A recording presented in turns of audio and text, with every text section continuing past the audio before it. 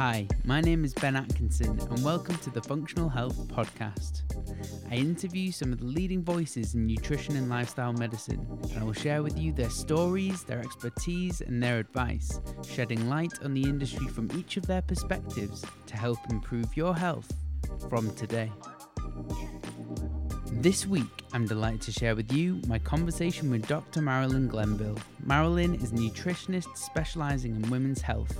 Today, we're going to talk about Polycystic Ovarian Syndrome, or PCOS for short, its potential causes, treatments, and lifestyle interventions that can help to improve it. So, without further ado, Marilyn, welcome to the show. Thank you very much, Ben. I'm lovely to be able to talk to you today. Well, thank you so much for coming on. I really appreciate it. And to talk about something which I guess is a little bit unusual for a guy to be speaking about, which is PCOS, or Polycystic Ovarian Syndrome. Yes, but I think it's lovely because, you're working with women, we interact with each other all the time, and to find out more about things that women can be suffering from that, can be giving them a lot of different symptoms, I think is wonderful. Oh, thank you. And one thing which I wanted to ask you about, just to give the listeners a bit of background, is that you've had a focus on women's health in particular. Do you think women have a propensity to have more kind of hormonal health conditions than men? Yes, I think so. We've got, I think, more parts that can go wrong, if I say that. And because we're on a roller coaster every month, you see, your hormones are pretty stable. Yes, they might go down as you get, slightly older and that, but it's a pretty much of a stable picture. But women are on a roller coaster every month. Of course, there's stages that we go through with pregnancy and then the menopause. So there's quite a lot of hormonal upheavals, and that does give rise to many more problems, I think. Yeah, no, I completely understand that. One thing for the rest of this podcast, I think it'd be good if we just if we refer to polycystic ovarian syndrome as PCOS. Otherwise, I'll get completely tongue-tied. Now, one thing which is fascinating to me is that, well, I found out that many of my friends actually have PCOS, but just how prevalent it is. Like, I actually read this morning that it was on the NHS website that it affects about 1 in every 5 women. Yes, it does. And I think diagnosis is getting better, I think we're going to see that. I think it's also on the rise as well.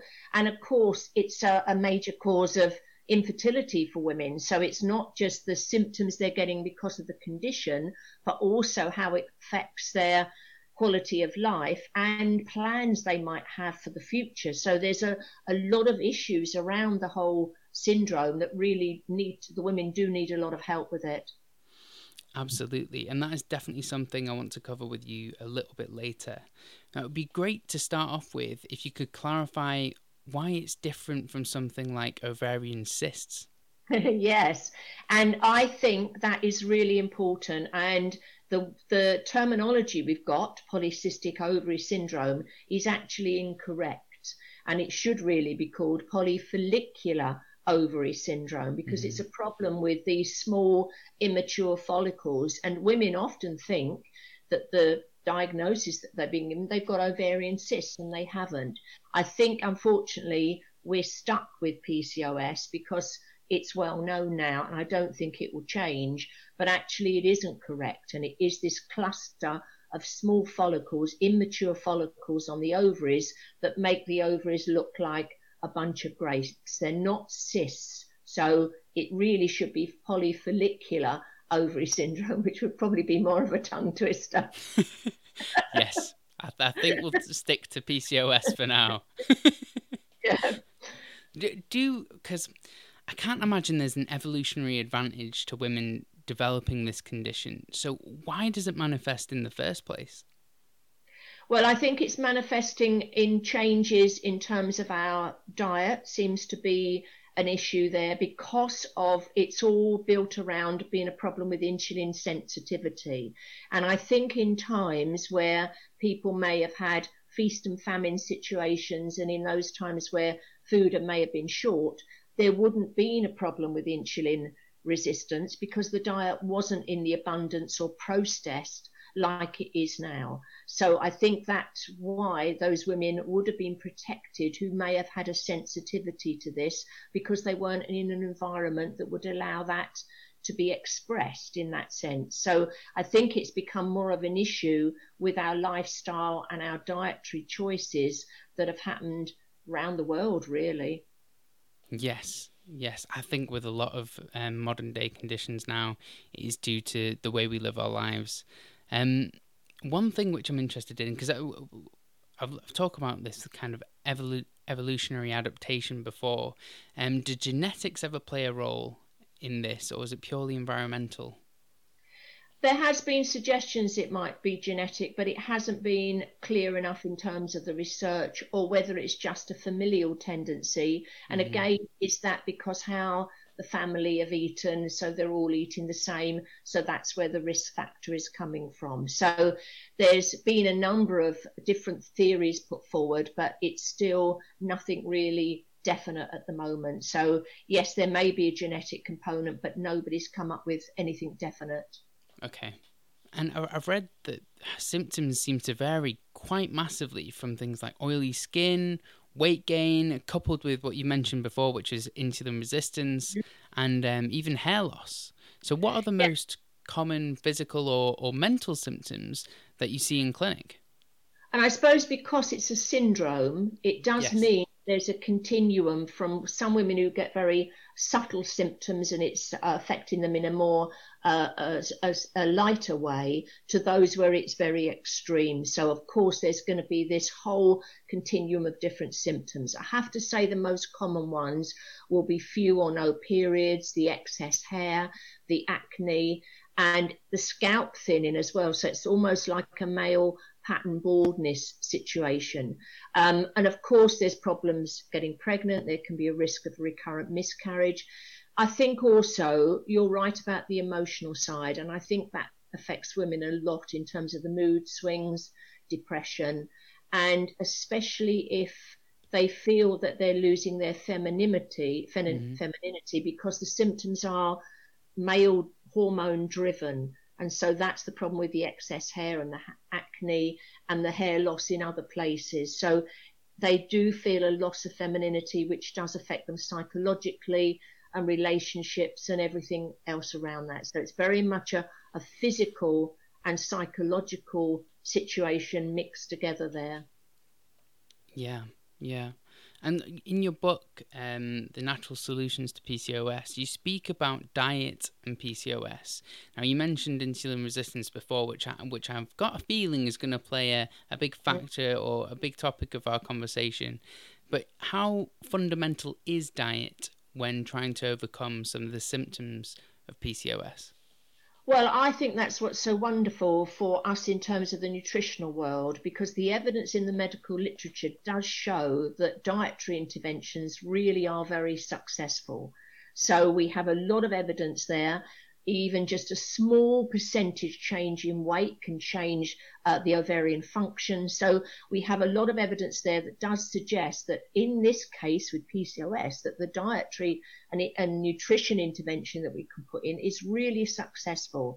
And that gives, I think, the women themselves and us as practitioners a lot of confidence to know what we should be recommending, because we know it has been looked at in the medical literature, not only the dietary side, but also the nutrients as well. So we have a lot of tools to be able to help this woman who is suffering from PCOS. And something which comes up quite often, like what is a healthy diet? But I guess what I'd like to know, or I imagine what the listeners would like to know, is what you believe a healthy diet is for women with PCOS. Yes, so there would be some variables that would be slightly different. And I think what also makes the difference for women to hear is why that particular dietary recommendation is important for them and their condition that they're aiming to eliminate or reverse. And I think that's really important because, we can all talk about the Mediterranean diet, but it's specific recommendations with PCOS that are really important. Mm-hmm. One of them that might seem a bit controversial for people is actually to take out dairy foods. And I do recommend that women with PCOS take them out for at least 3 months. And the issue there is that they contain a substance called insulin-like growth factor, IGF-1, which is similar in structure to insulin. And it can stimulate the storage of glucose in fat cells, and it also involved in the maturing of the follicles on the ovaries. So it can stimulate the production of male hormones from the ovaries. So yes, people talk a lot about dairy food and maybe their mucus, producing those sort of aspects of it.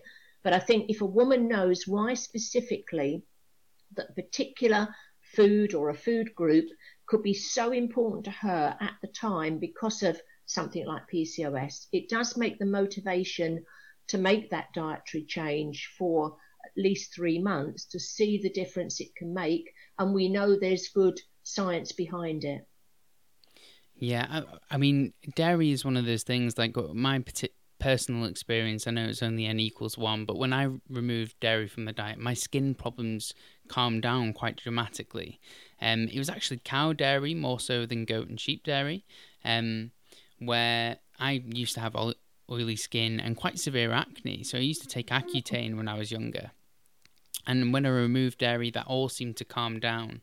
And I think there is an element there with IGF-1, but also because dairy contains natural hormones, there might be an interplay there as well.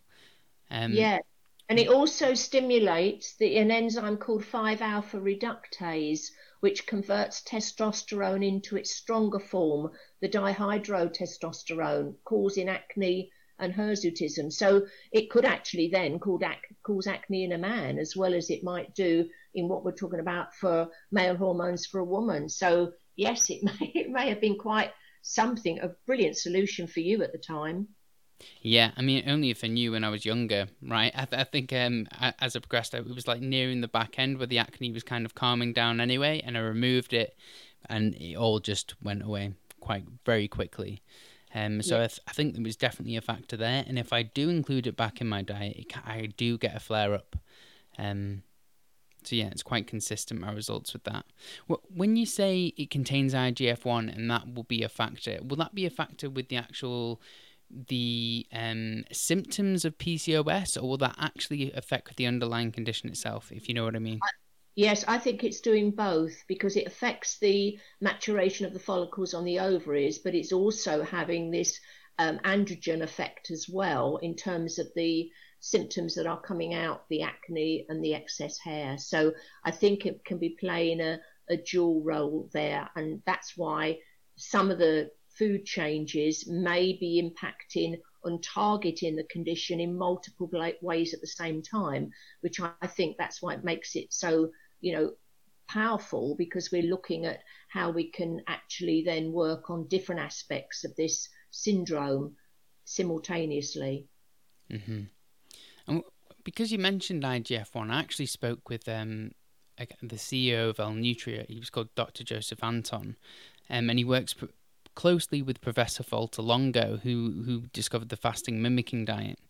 And the premise behind that diet is it reduces a lot of these kind of growth promoting hormones, IGF-1, mTOR, things like that. Is fasting ever considered with women with PCOS? Well, I would say they would just have to be careful. I tend to go along with a different approach for PCOS and suggest actually little and often. I'm trying to keep insulin very stable, or the glucose very stable, so they're not producing excess amounts of insulin. And my concern about fasting is it does increase cortisol. Mm-hmm. So it's increasing the stress response, because the body will perceive that there is a famine out there and a shortage of food. And my difficulty with PCOS and the women that I'm seeing is often there will be a stress component with it as well. And the difficulty with the adrenal glands is that they are producing male hormones. And so if we put them under more pressure, because they're already stressed, because the condition they've got and our, life itself, everything else that's going on around it, relationships and work and everything else, and you put fasting in there for them, it's increasing what's going on that adrenal side. So I'm very careful about recommending something like that for a woman when there may be hormonal issues going on. Okay, that makes perfect sense. And that actually segues nicely, because there's something that you mentioned in the book, which I think is quite different to what other people recommend on the podcast or have recommended on the podcast, is that you recommend eating carbohydrates and protein every 3 hours. So eating every 3 hours during the day, which is very different to maybe having just 3 square meals a day and avoiding snacking. Yeah, Why do you focus on that approach? because again, for women, we tend not to be able to go so long without food as men. Hmm. And the difficulty is if we go into low blood sugar, into hypoglycemia, we are going to be releasing those stress hormones, adrenaline and cortisol.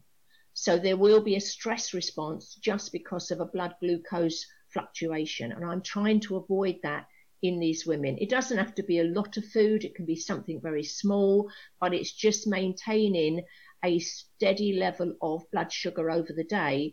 So there aren't these crashes into hypoglycemia with the then triggering the release of the stress hormones, which for a woman with PCOS can be then producing more androgens from the adrenal glands. Right, okay, that makes sense.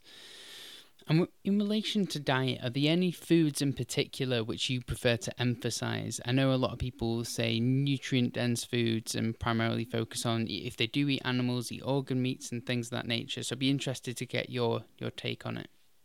Yeah, so there's been some good research that those women who actually eat a lot of meat and starchy foods, but I'm talking about more refined starchy foods here, have 23% lower levels of a protein which is produced by the liver called sex hormone binding globulin. And those women who have more of an emphasis on a plant-based diet and with the pulses in there actually have much higher levels of this SHBG.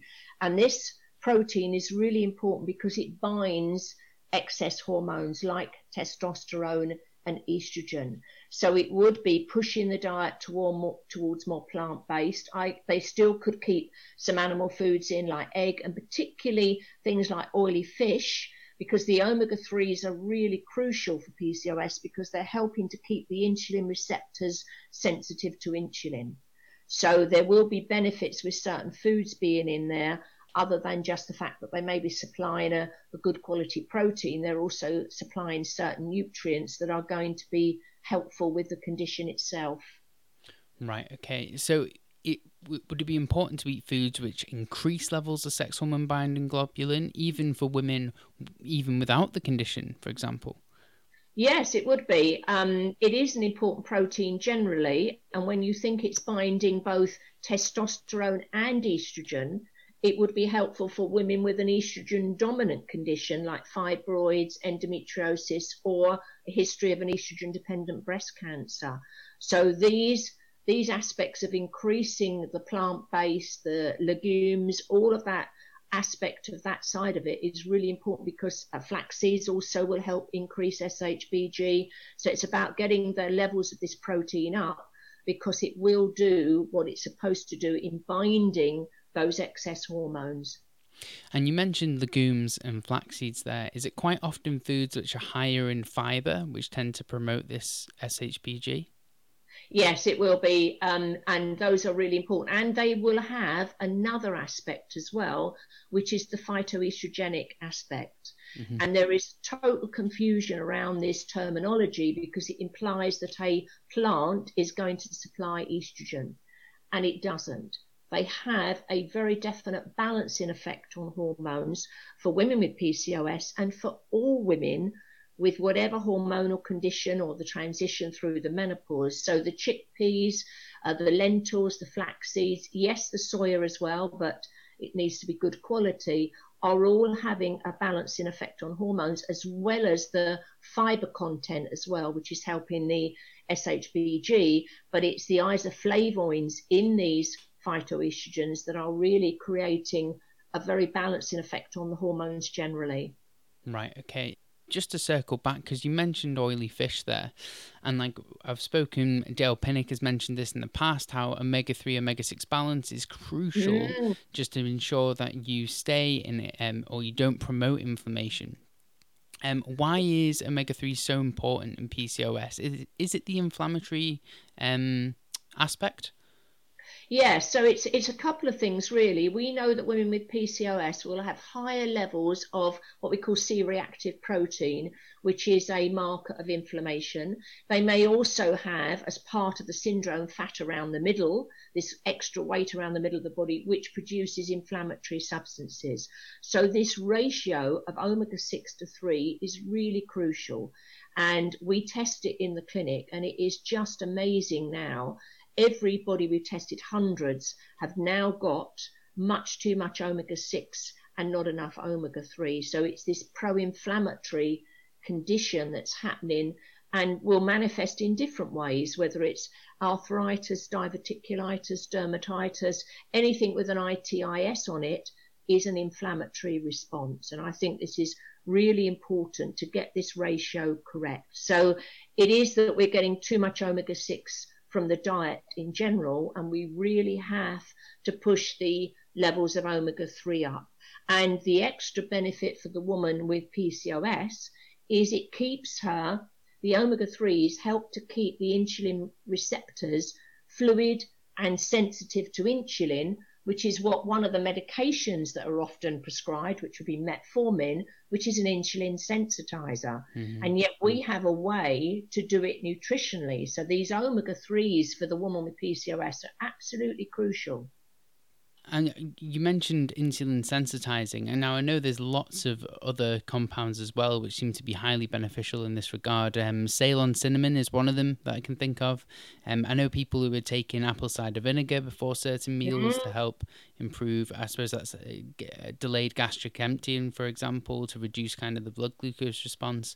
Is there anything that you use in clinic which is particularly useful in that regard? Yes, and I would say alpha-lipoic acid. So there's a lot of different nutrients that can go in there, which really beneficial. So some are going to help with sugar cravings like chromium and that sort of thing. But we do know also that with magnesium, that there's a strong link that if people are deficient in magnesium, there's a higher risk of being insulin resistant, which is applicable even to people with type 2 diabetes or pre-diabetic as just as much as it is for women with PCOS. So, and we found that the higher magnesium levels, the more sensitive the women are to insulin. So we have a lot of good research on these different nutrients that we could put in. And one other big area that's being looked at in terms of gestational diabetes and type 2 diabetes are the microbiome and making sure the beneficial bacteria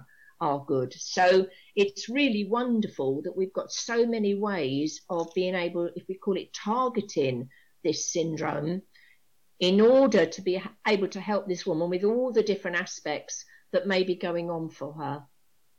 Yes, absolutely. And all of these kind of areas can be targeted through lifestyle intervention, which is hugely empowering as well. When you said fish oil, when we were talking about the omega-3s, how exactly do women get these omega-3s in? Would you recommend a certain amount of fish per week, and how about vegetarians? Because that can always be very difficult too. Yes, and that's the tricky bit, is being able to get the important component, excuse me, which are the EPA and DHA. Much harder doing it from flax seeds, and it's thought there may be only 5 or 10% down from omega-3 to the actual EPA and DHA. So yes, they will be definitely, if they're getting oily fish, would be 2 or 3 times a week, or organic eggs would contain good amounts.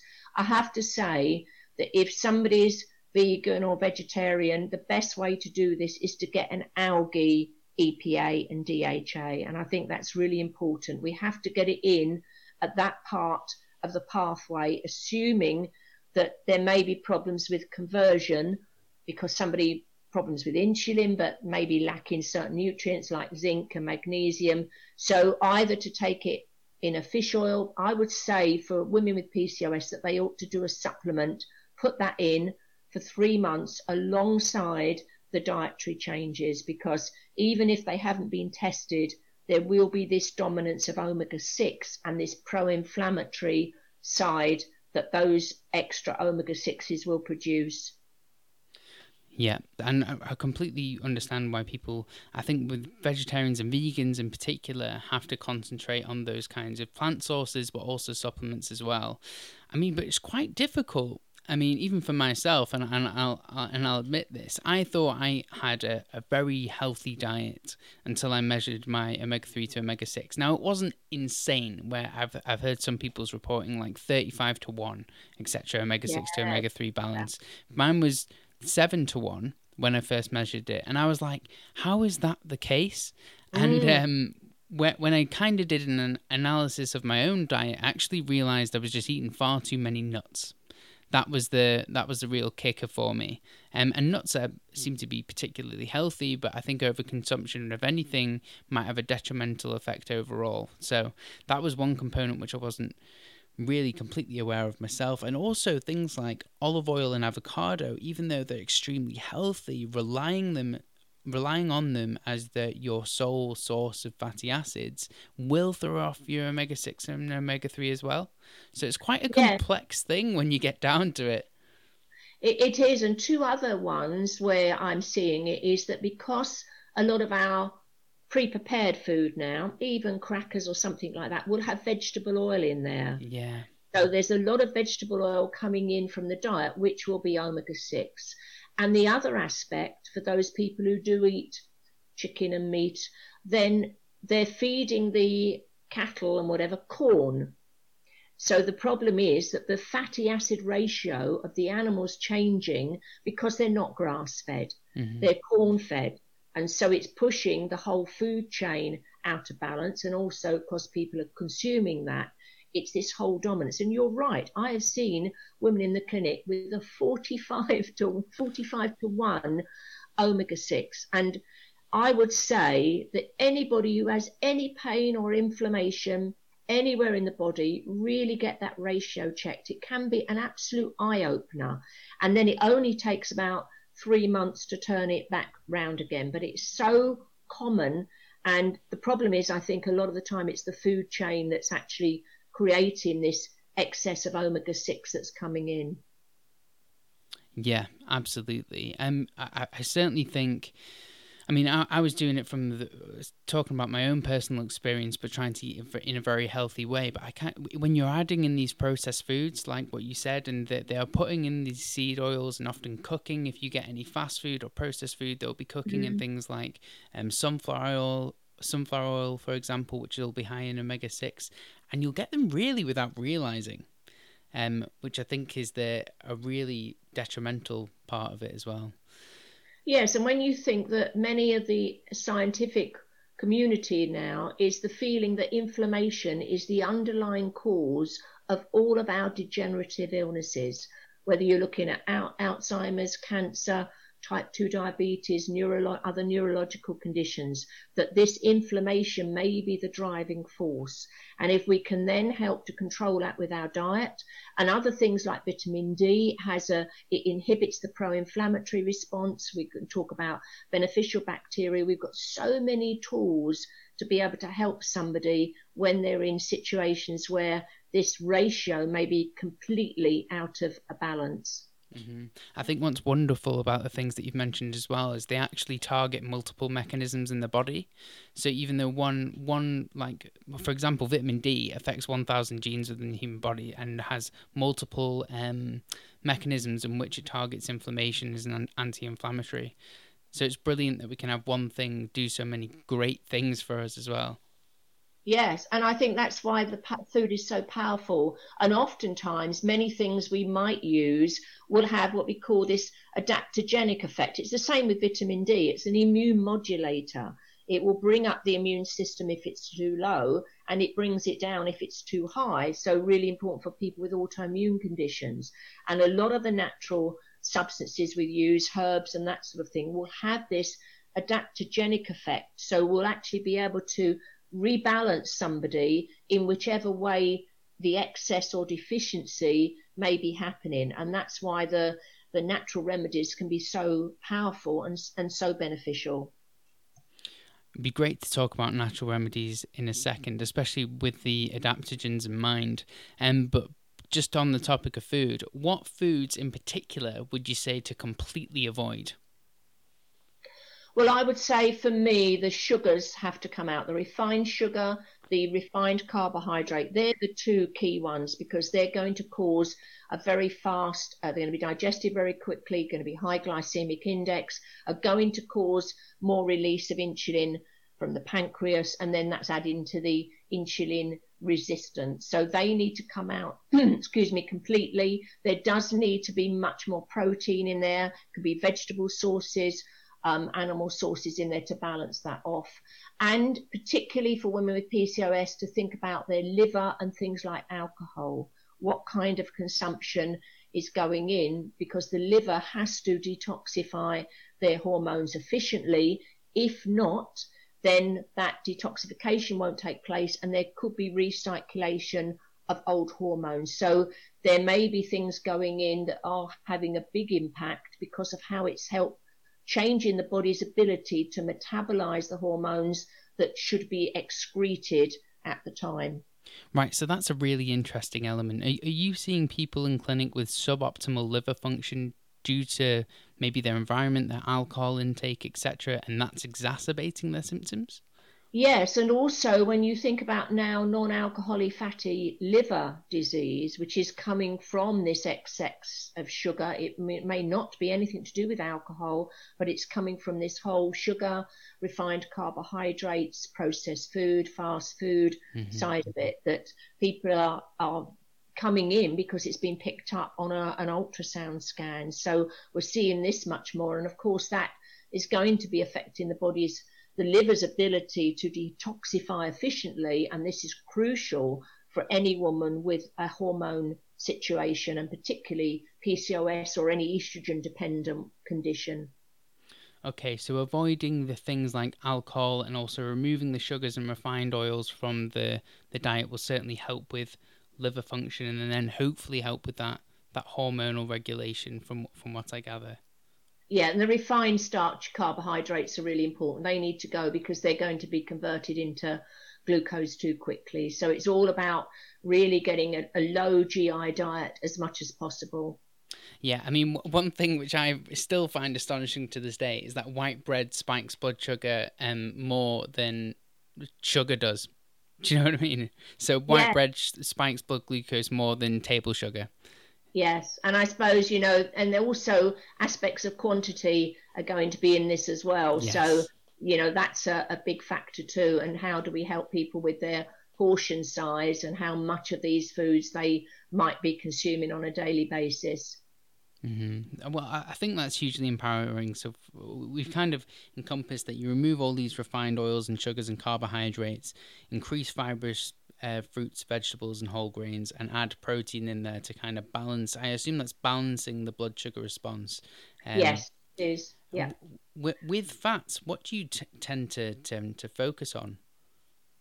Well, I tend to do the omega-3 and 6 ratio to look at what's going on with that balance. And also that same test picks up whether there's any issues with trans fats.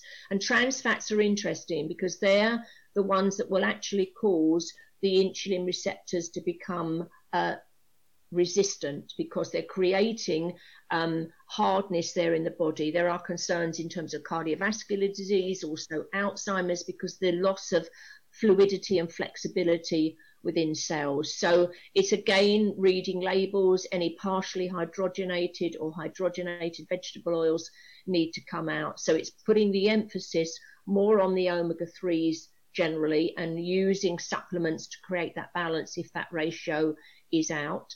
I do use olive oil because it's omega-9, but also coconut oil as well. So that would be part of what they could use in terms of the oils in their diet, depending on what's going on with their ratio and their level of other fats in there.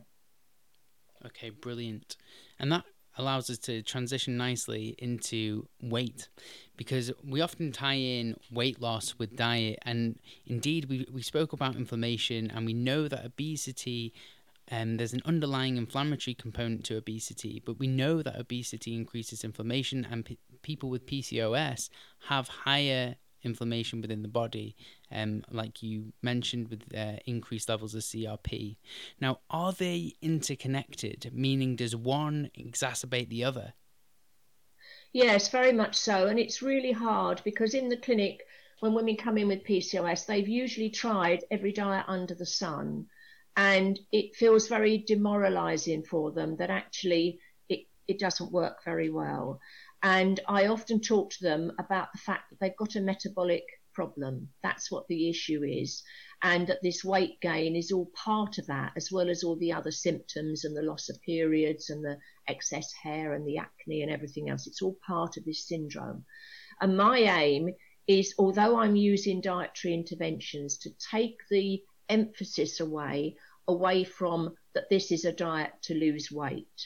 Although the research does show that even if they lose 5% of their weight, there is this remarkable change in ovarian function. In one study, 82% of the women with no ovulation at all would show improvement. So we do know that the weight issue is important, but it's how to put that across without another diet that they're going to do. So I do work on and focus on the hormone side of it and almost take a step back from the weight. They're going to lose weight by doing this, which is really wonderful, but they will have issues thinking that they've got to do another diet. So it's all about that they've got a metabolic problem and how do we change that's going on with the hormones, and to know that it's not, they can't always do the same diet as their friend who doesn't have PCOS and who can eat what they want and doesn't gain weight, and it doesn't seem fair. And it's how we take that off, that weight, literally weight off them, to be able to focus on rebalancing the hormones, which then actually creates the weight loss instead of focusing on the weight itself. Right. Ketosis is a real big kind of, well, it's growing in terms of its use. What are your thoughts on that? Because when we were talking about balancing blood sugar and insulin, that seemed to be something which was, signaling in my mind to be beneficial. I know. I just have found that it is more difficult for women to do a lot of these much more stricter diets like the keto diet. And the difficulty is that for women, they've got a roller coaster of hormones going on every month. And what I've seen in the clinic is that men do very well on the intermittent fasting, the 5-2 diet, women not so much. And I think there is a difference in metabolism, in processing, that changes how women manage with these diets. And of course, then it's how long could they keep this going and manage it, and what's their really underlying goal. But I have found some of these diets to be not as beneficial for women as they are for men. Right, yeah, because there seems to be, I could just be talking from my own personal experience here and taking this idea from friends of mine, but women seem to crave carbohydrates sometimes, and that might be in line with certain times of the month. I haven't really figured that out yet. Is that something that you see also? Yes, and that would be definitely, well, a woman with a regular cycle could be having premenstrual syndrome, so premenstrual symptoms where the craving is being triggered at 7 to 10 days before the period. So that is very strong for a lot of women. Alcohol could come into it as well, but it could be carbohydrates, but including, sweets, chocolate, all of those too. So that can be, the hormones themselves can be driving changes in the dietary pattern. So it does make it more difficult depending on the time of the month as well. Right, okay. And does salt play an element with that as well? I know that might seem like a slightly silly question, but sometimes I find that some of my friends with PCOS crave salty foods. Yes, it's interesting because they may be going for something savoury rather than sweet. Mm-hmm. I have to say probably more common that it is something sweet, but it could still be savoury. And then there still may be a big carbohydrate connection with that because it might be crisps. Oh, it is crisps. That's exactly what I'm thinking of, Marilyn. Yep. Yeah. So, yes, you've got the two and the fat with it as well. So you've got the quite a number of components with that too. So it just may be manifesting differently for them, but they're still getting the carbohydrate content there. Okay. Interesting. That's extremely interesting. I know we didn't really touch upon it before, but what'd be interesting, I think, for the listeners is to understand the kind of diagnostic element.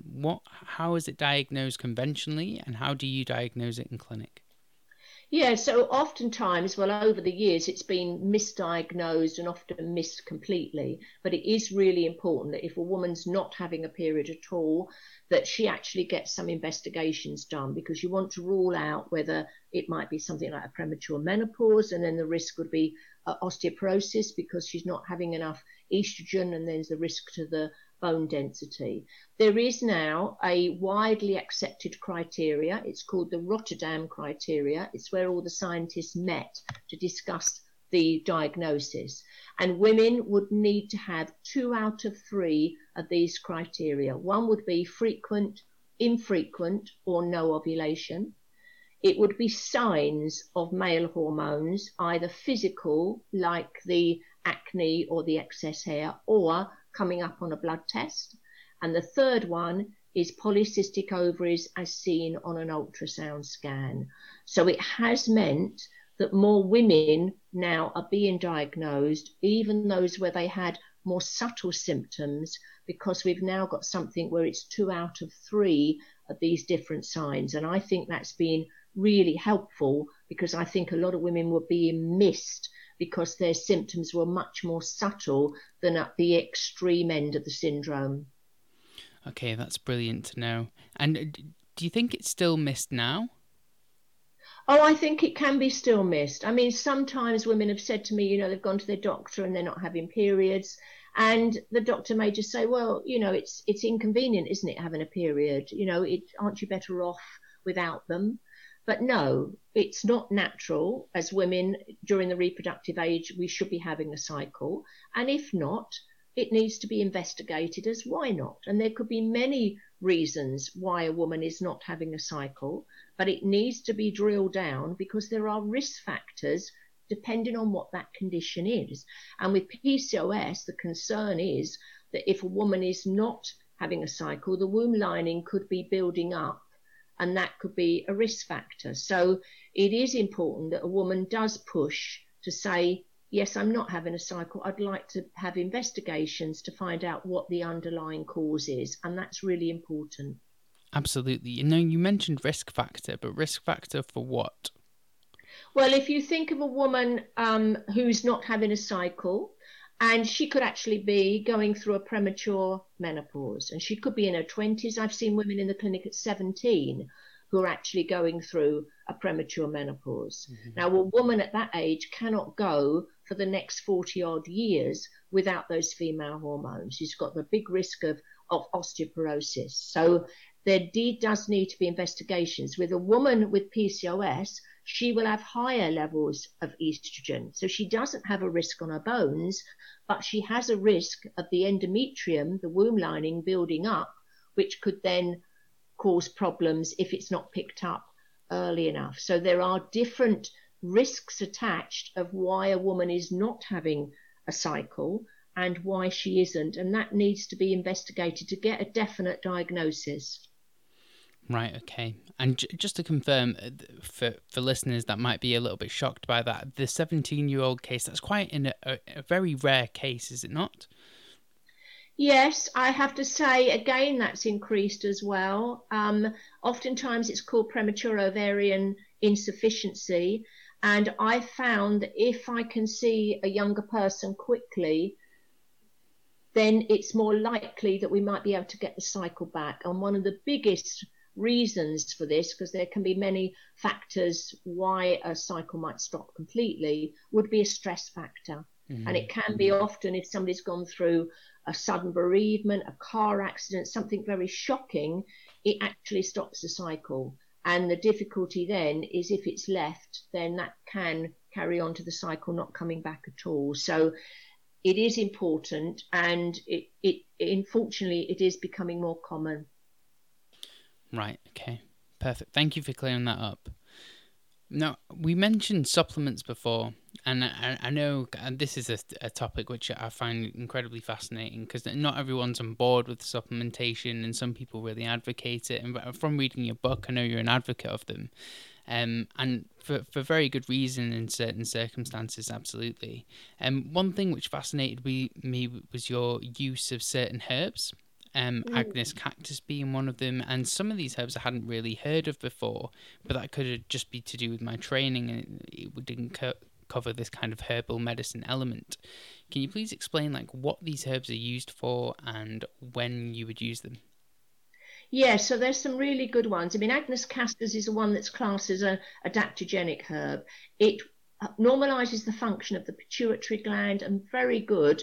So some women with PCOS have irregular periods. They're still having one, but it could be 3 months and then 6 months.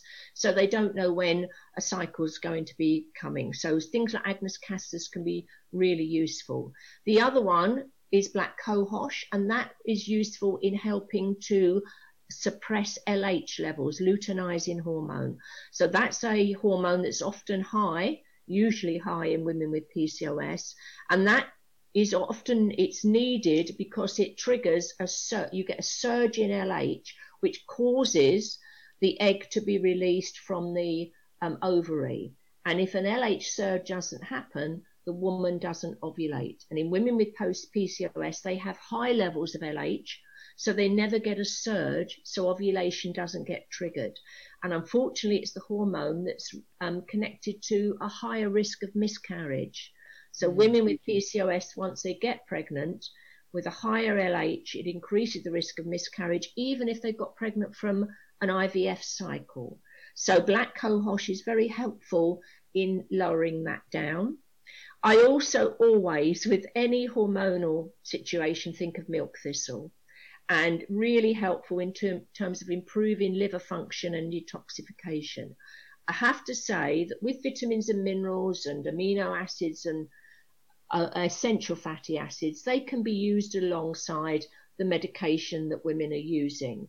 But if women are using a hormonal medication like a contraceptive pill that's got an anti-androgen in there as well, then I would never put the herbs in. So there would be situations where there could be contraindications, not with the vitamins and minerals, but definitely with the herbs. And one other herb that does come into its own is saw palmetto. And it works as an anti-androgen and very useful when they've got higher levels of these male hormones. And it helps reduce the levels of an enzyme called 5-alpha reductase, which converts testosterone into this active DHT, dihydrotestosterone, which then can target hair, skin, increasing the risk of acne and hirsutism. So there are some really good herbal remedies that could be used alongside the diet and alongside, the vitamins and minerals at the same time. It's thinking about doing all of this really well for 3 months to really tackle the problem. Right, yes. I mean, absolutely. You can add these supplements in, but if you're not looking at the lifestyle as a whole, then you're not going to get the full benefit, are you?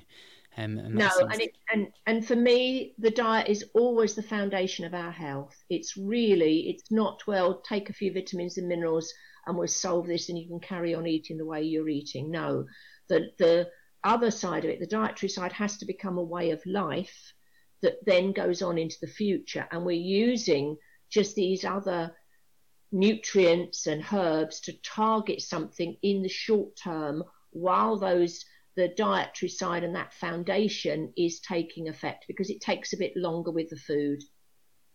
Right, yes. When you were talking about nutrients, it just got me thinking, what are the major deficiencies, if you see any, or what are the major deficiencies to look out for in women with this condition? Oh, I think the major ones would be vitamin D, which is coming up a lot with women generally, and this omega-6 to 3 ratio. So they're deficient in omega-3s, but they've got an excess of omega-6s. And interestingly, magnesium. It's one that, everybody thinks about calcium in terms of women's health and bone health. But what we're seeing really is this low level of magnesium generally, which is important for insulin sensitivity. We know it's nature's tranquilizer, so it's important if that stress response is actually creating more of an androgenic effect for these women with PCOS. So it is this whole aspect of just making sure that all the nutrients, there could be low levels of zinc as well, and that's important for the production of reproductive hormones. So I would actually advocate doing a proper nutritional blood test, testing everything, and then we can actually personalise what people are taking, what the women need to take in order to make sure it's correcting deficiencies and imbalances, and retest it in 3 months' time and just make sure everything's back to normal. And the dietary side then could maintain that. Yeah. Something which comes up a lot when we talk about supplements like this is that there's a certain cost element involved. Now, with a healthy diet, are supplements always necessary to get these kind of benefits? I think with PCOS, yes, it would be. Oftentimes, it would be a condition that the woman could have had for years. And to think that the dietary side on its own will be enough would be too slow, I would say. I think over time, a few years or so, or a year, it could do that. The thing with PCOS, that a lot of women are coming in to get help with it because their main goal is fertility, and that there will be a time issue and a time pressure around it. So when women want to do this fairly quickly, it needs to be done, and it can be done over 3 months, is actually putting everything in place at the same time to make this more effective. And even with the food nowadays, even when it's organic, we may not know that what the level of nutrients are in that food because of the changes with farming, how far a food may have travelled before it actually gets to a supermarket. So my thing is always do everything at the same time. It helps with motivation. Women can see the effects much quicker because nutritionally, we're always trying to help motivate people to make these changes. And if the changes are very slow, they may lose and think, oh, this isn't happening, and then may give up. And yet the results could be wonderful if they kept going. Right. Yes, that's such a good way of looking at it, I guess, because if you say do this and the results will be in 2 years' time, maybe it's very different than saying take these supplements and things will hopefully see results very quickly. Yes. Because seeing those small increments as well helps motivate the person to carry on with it. Oh, yes, and helps them keep track on the food side. That's the thing, is how do you help somebody keep eating well? And then if they can see those results, because the nutrients may have made that effect faster, they are then more likely to actually keep going with the dietary recommendations. And that's really powerful, because that's the hardest part of our jobs, I think, is we can give that advice, and it's how do we help somebody to think this is a good idea, this is really important for me to do, and we motivate them to put those changes in place and to keep them going. Yes.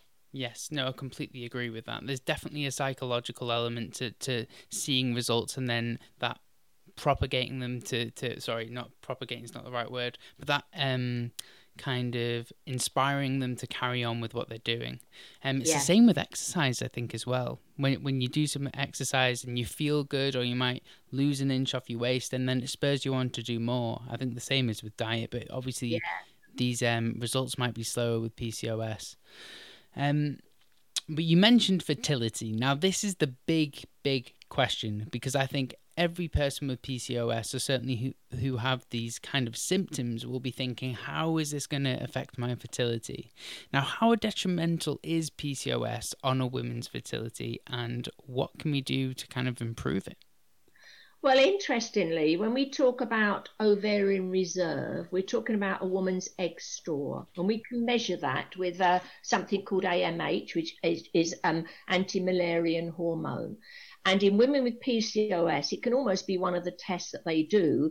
It will be high because they've got a lot of these small follicles. And actually, for PCOS, it's not such a risk factor for fertility in the sense of their egg store.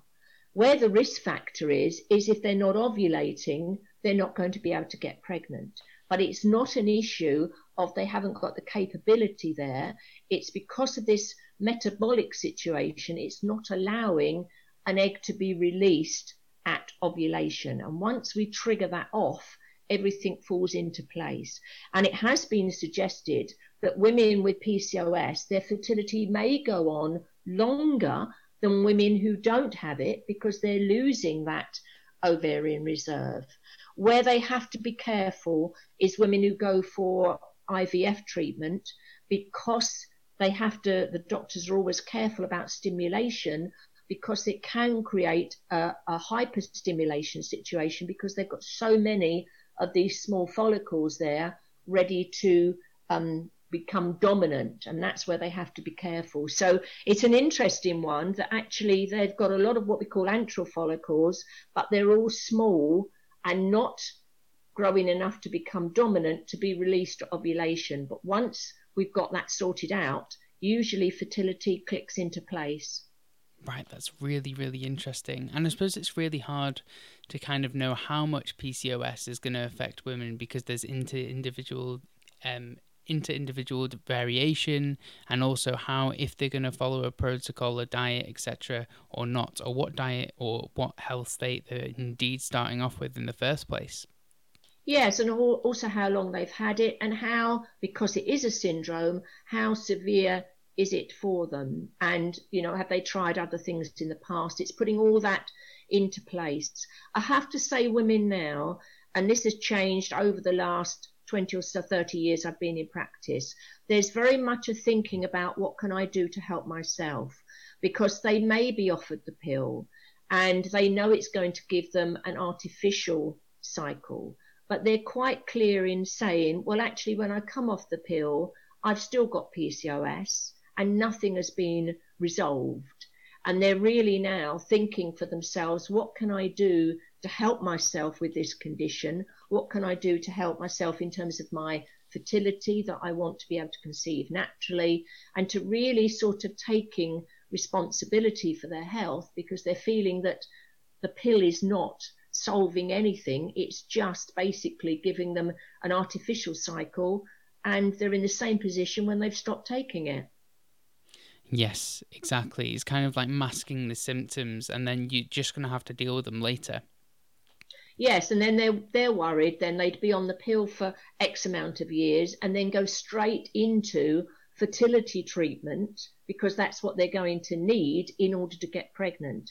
Whereas if they resolve it earlier, they may probably be able to conceive naturally. And so they thought about this a lot, and I have to say it's much more proactive now, and wonderful to see the women coming in and saying, I have this condition, I have this diagnosis, what can I do about it? And I'd like to take action to do that. And so they can be very motivated. When you were talking about the pill, this has just got me thinking now, and I don't know whether this would be correct, but people or women who've started the pill, say relatively young, let's say 15, 16, and they've been on it for 10 years, let's say, or longer, and they've never come off it, they've never had a break properly. How would they know whether they have PCOS or not, or whether they're just having this kind of reaction from coming off and on the pill? Yes, and that's a good one, actually, because they're not sure now, with some of the research I was looking at, and I've mentioned it in the book as well, that for some women, could it be an underlying cause of PCOS?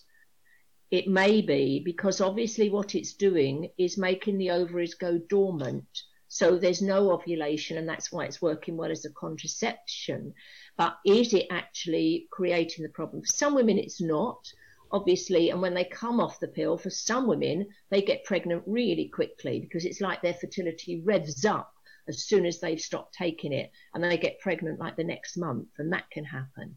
There are other women who have what we call post-pill amenorrhea. They come off the pill, and for some women I've seen 3 years later, they've still not had a period. They don't have PCOS, but the ovaries have become dormant. They're lazy, if we put it like that. They've not done any work for all that time on the pill, and they don't trigger back into action. And yet there are other women who come off the pill, and yes, they've got PCOS. And the question is, did they have it? And you're quite right, did they have it before they went on it? Or has the pill caused the problem? And so there's been research into that as well. And only a woman would know if she'd had a scan or test before she went on it. So it's a tricky one. Right, okay. Because I'm just thinking, is it important for women, or this is obviously our opinions, but is it important for women in terms of taking a break from the pill to understand what if you have any symptoms and then go back on it if you can, and also getting your cycle back? And as you said, stop your ovaries from being quote unquote lazy. I think it is. I think it's important to have a break, to see whether the cycle comes back naturally, and then to make a decision that, do they want to go back on it? Do they want to use any other form of contraception? But I think having a break is important to let the body do what it's supposed to do naturally for that time, and for that to happen. I have seen some women go from being on the pill the whole time and then straight onto HRT at the menopause. So it's like they've medicalized the whole life cycle. So I think, yes, I think allowing the body to trigger back the cycle, make sure it's happening okay, and the woman then knows that everything's working as it should do. Even coming off the pill, it's actually gone back into complete normality, and then does she make the decision to go back on it if that's the best form of contraception for her? But at least she knows her body's doing what it's supposed to. And if it's not, then it's worth then correcting that now rather than going straight back on the pill again. Right, that's really useful information. Thank you for sharing that. There's so many other topics that we could actually cover. I'm just going to slightly, if we can brush over one more, and then I'm going to ask you my famous 3 questions, because I know time's getting on and we're short on time today. But environmental toxins comes up a lot, and I spoke to Dr. Tom O'Brien about this and how it affects numerous different conditions. In fact, we were discussing a paper which was talking about whether I think it was mothers in Finland should be breastfeeding anymore, just because of the toxicity in breast milk, which is built up over time, which is astonishing. Do environmental toxins affect or exacerbate PCOS? Yes, and I have written a whole chapter in the book on these endocrine disrupting chemicals. Yeah, I know. And I think that I think that environmental side is really important. They've been measuring particularly BPA, the bisphenol A, in women with PCOS, and also how it may affect fertility, ovulation. Yes, and it's whether it's disrupting the hormones completely or whether some of them will have an estrogenic effect. And it may be affecting women more because they can be in most of our cosmetics, moisturizers, toiletries that we're using on a regular basis, that although environmentally we're going to be exposed to them, women are rubbing these chemicals, these endocrine disrupting chemicals, actually on their skin, and particularly in areas, close to reproductive organs, breast tissue, all of that. So we do need to look at the things that we're putting on our skin, things that are going in the house, just as much label reading as I hope people do with their food. Right, you'd say they have to look at labels just as they do with their food, making sure there's not too many chemicals in there or any chemicals in there. Yes, and the choices nowadays of organic, really good moisturizers and cosmetics are wonderful. And I've always had the feeling that we should only put on our skin what we'd be prepared to eat. Because what do you think of this skin as this porous organ? And that's why nicotine patches, HRT patches work so well, because they're going to get in the bloodstream. Mm-hmm. So we need to think about what is going to end up in our bloodstream because we've rubbed it on the skin. Yes, it may be the environment in aerosols, cleaning products in the house. But for women, it may be also coming in because of a lot of cosmetics and moisturizers that we're using that will have these endocrine disrupting chemicals in. And we may environmentally not be able to control everything. We can't, but we can definitely control the choices of what we're actually rubbing and putting on our body. Yes, 100%. And yeah, hugely empowering because we can definitely change that. And I think the world that we live in today, it's true to say that women do put more, probably Yes, I think this is absolutely is true. More creams and substances and cosmetics on their skin than men do overall. So you can imagine why this would be exacerbating PCOS or any other hormonal condition or syndrome for that matter. And I think what they may say, well, we know the research on one chemical, and that may be the case. But in these cosmetics and moisturizers will be a number of chemicals, and you've got a chemical cocktail, and nobody knows the interactions of these different chemicals together and whether we're creating something that's even stronger, more of an endocrine disrupting effect because we've got this chemical cocktail, even though they might have tested the individual chemicals. So really to look at the labels on, and when you look at some of these moisturizers and that, it's quite frightening what is really in there. So I think it's something where we can do a lot for ourselves as women, and particularly for PCOS. Yeah, that is something which I've mentioned before on the Doctor's Kitchen podcast.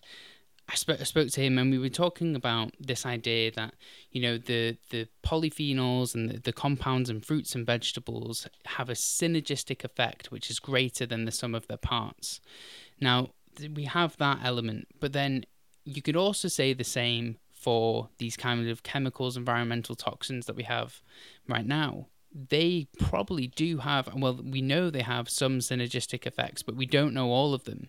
And if the actual overall effect will be worse than just the build-up of these chemicals individually, Yes. or the sum of these chemicals individually, which is something which is definitely another podcast for another time, because that we could really go deep dive into that. But that is something which is hugely fascinating and also quite worrying, that it's not being fully addressed.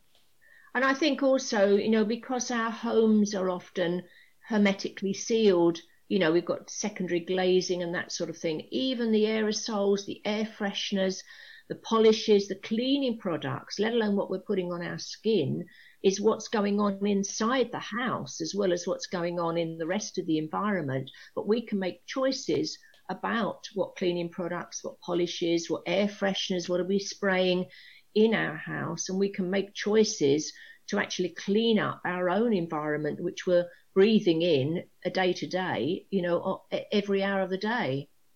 Yes, absolutely. I have to highlight this point, though. It's important to be aware of these things, but not worried, because I know some people will be listening to be like, right, everything needs to be binned.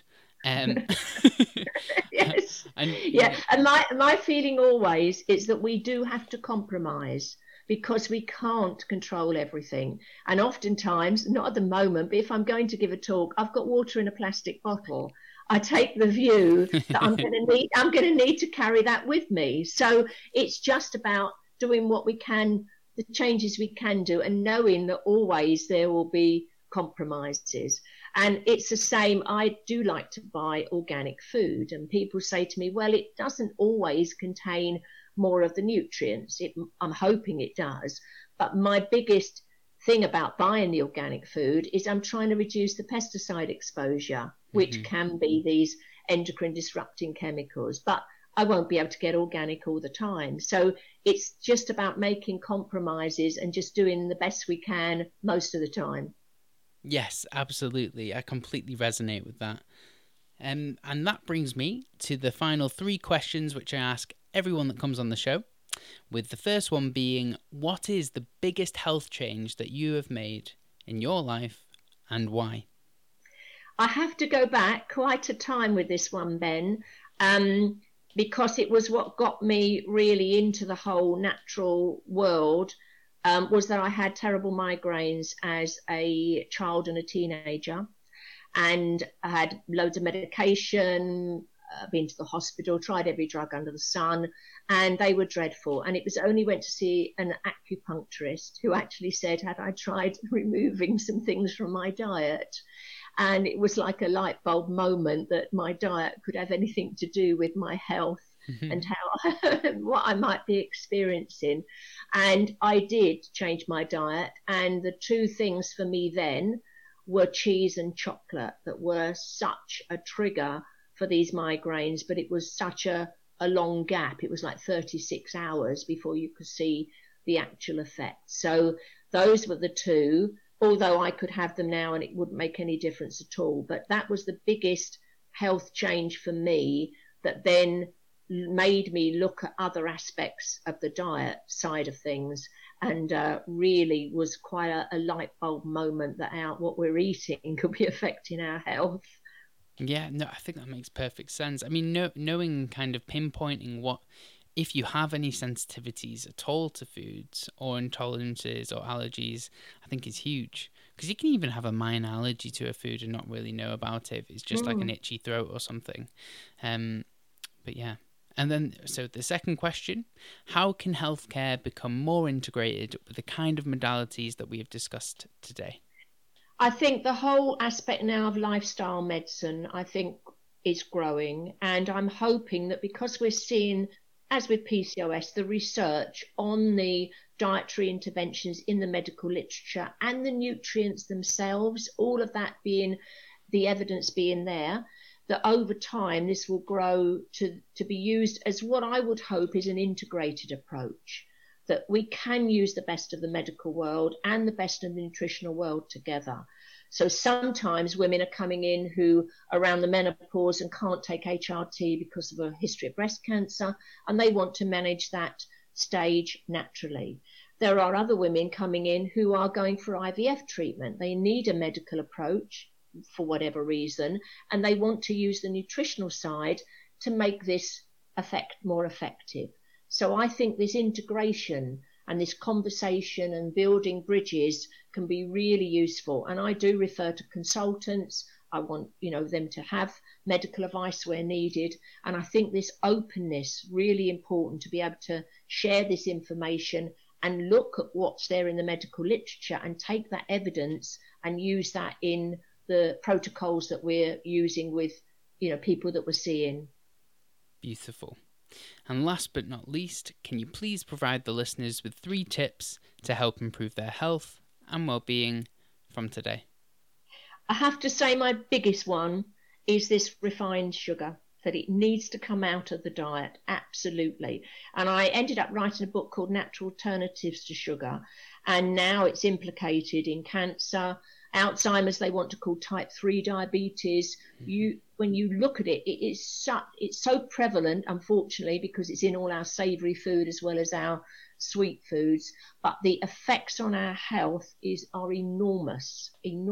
And yet, people may not be seeing it as being so important. But unfortunately now it is in so many foods that people are buying that we end up with a cumulative effect during the day, even if people aren't adding it into tea and coffee. They think people may be getting up to 18 teaspoons a day of sugar because it's coming in from the food.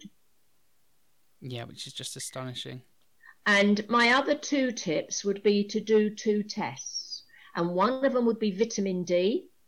And I have to say that, yes, it's been coming up recently in terms of immune function, but it is so prevalent, this deficiency. And again, going back to women's health, that actually we're seeing it much more in women because of the cosmetics or moisturizers may have inbuilt some protection factors in.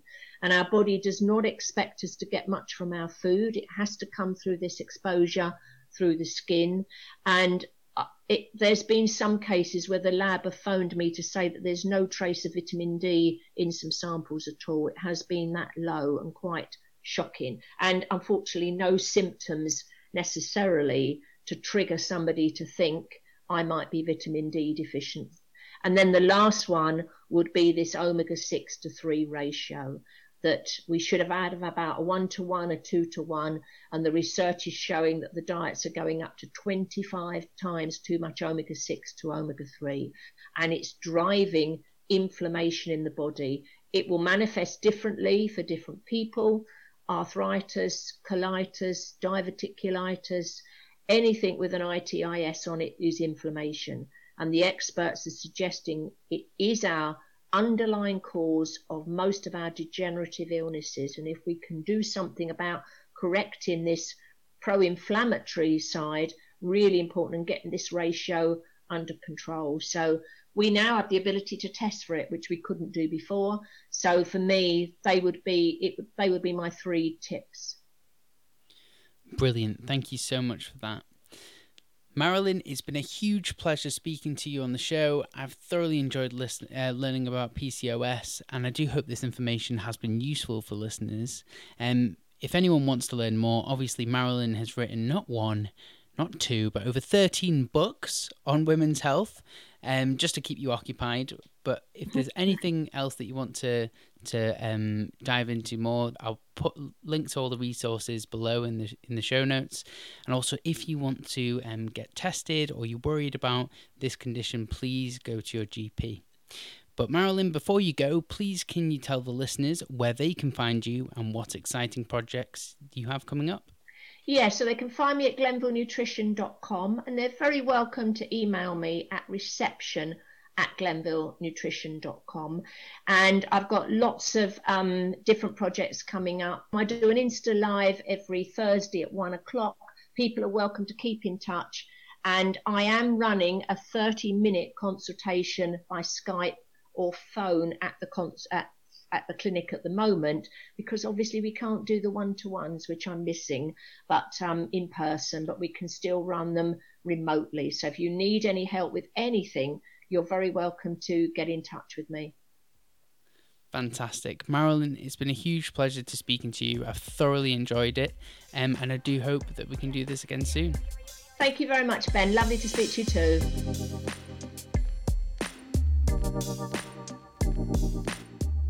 Thank you for listening to the Functional Health Podcast. You can find links to everything that we talked about today in the show notes. If you have a second, please consider leaving a 5-star rating on iTunes. It really does make a huge difference and helps get this valuable information out and reach more people.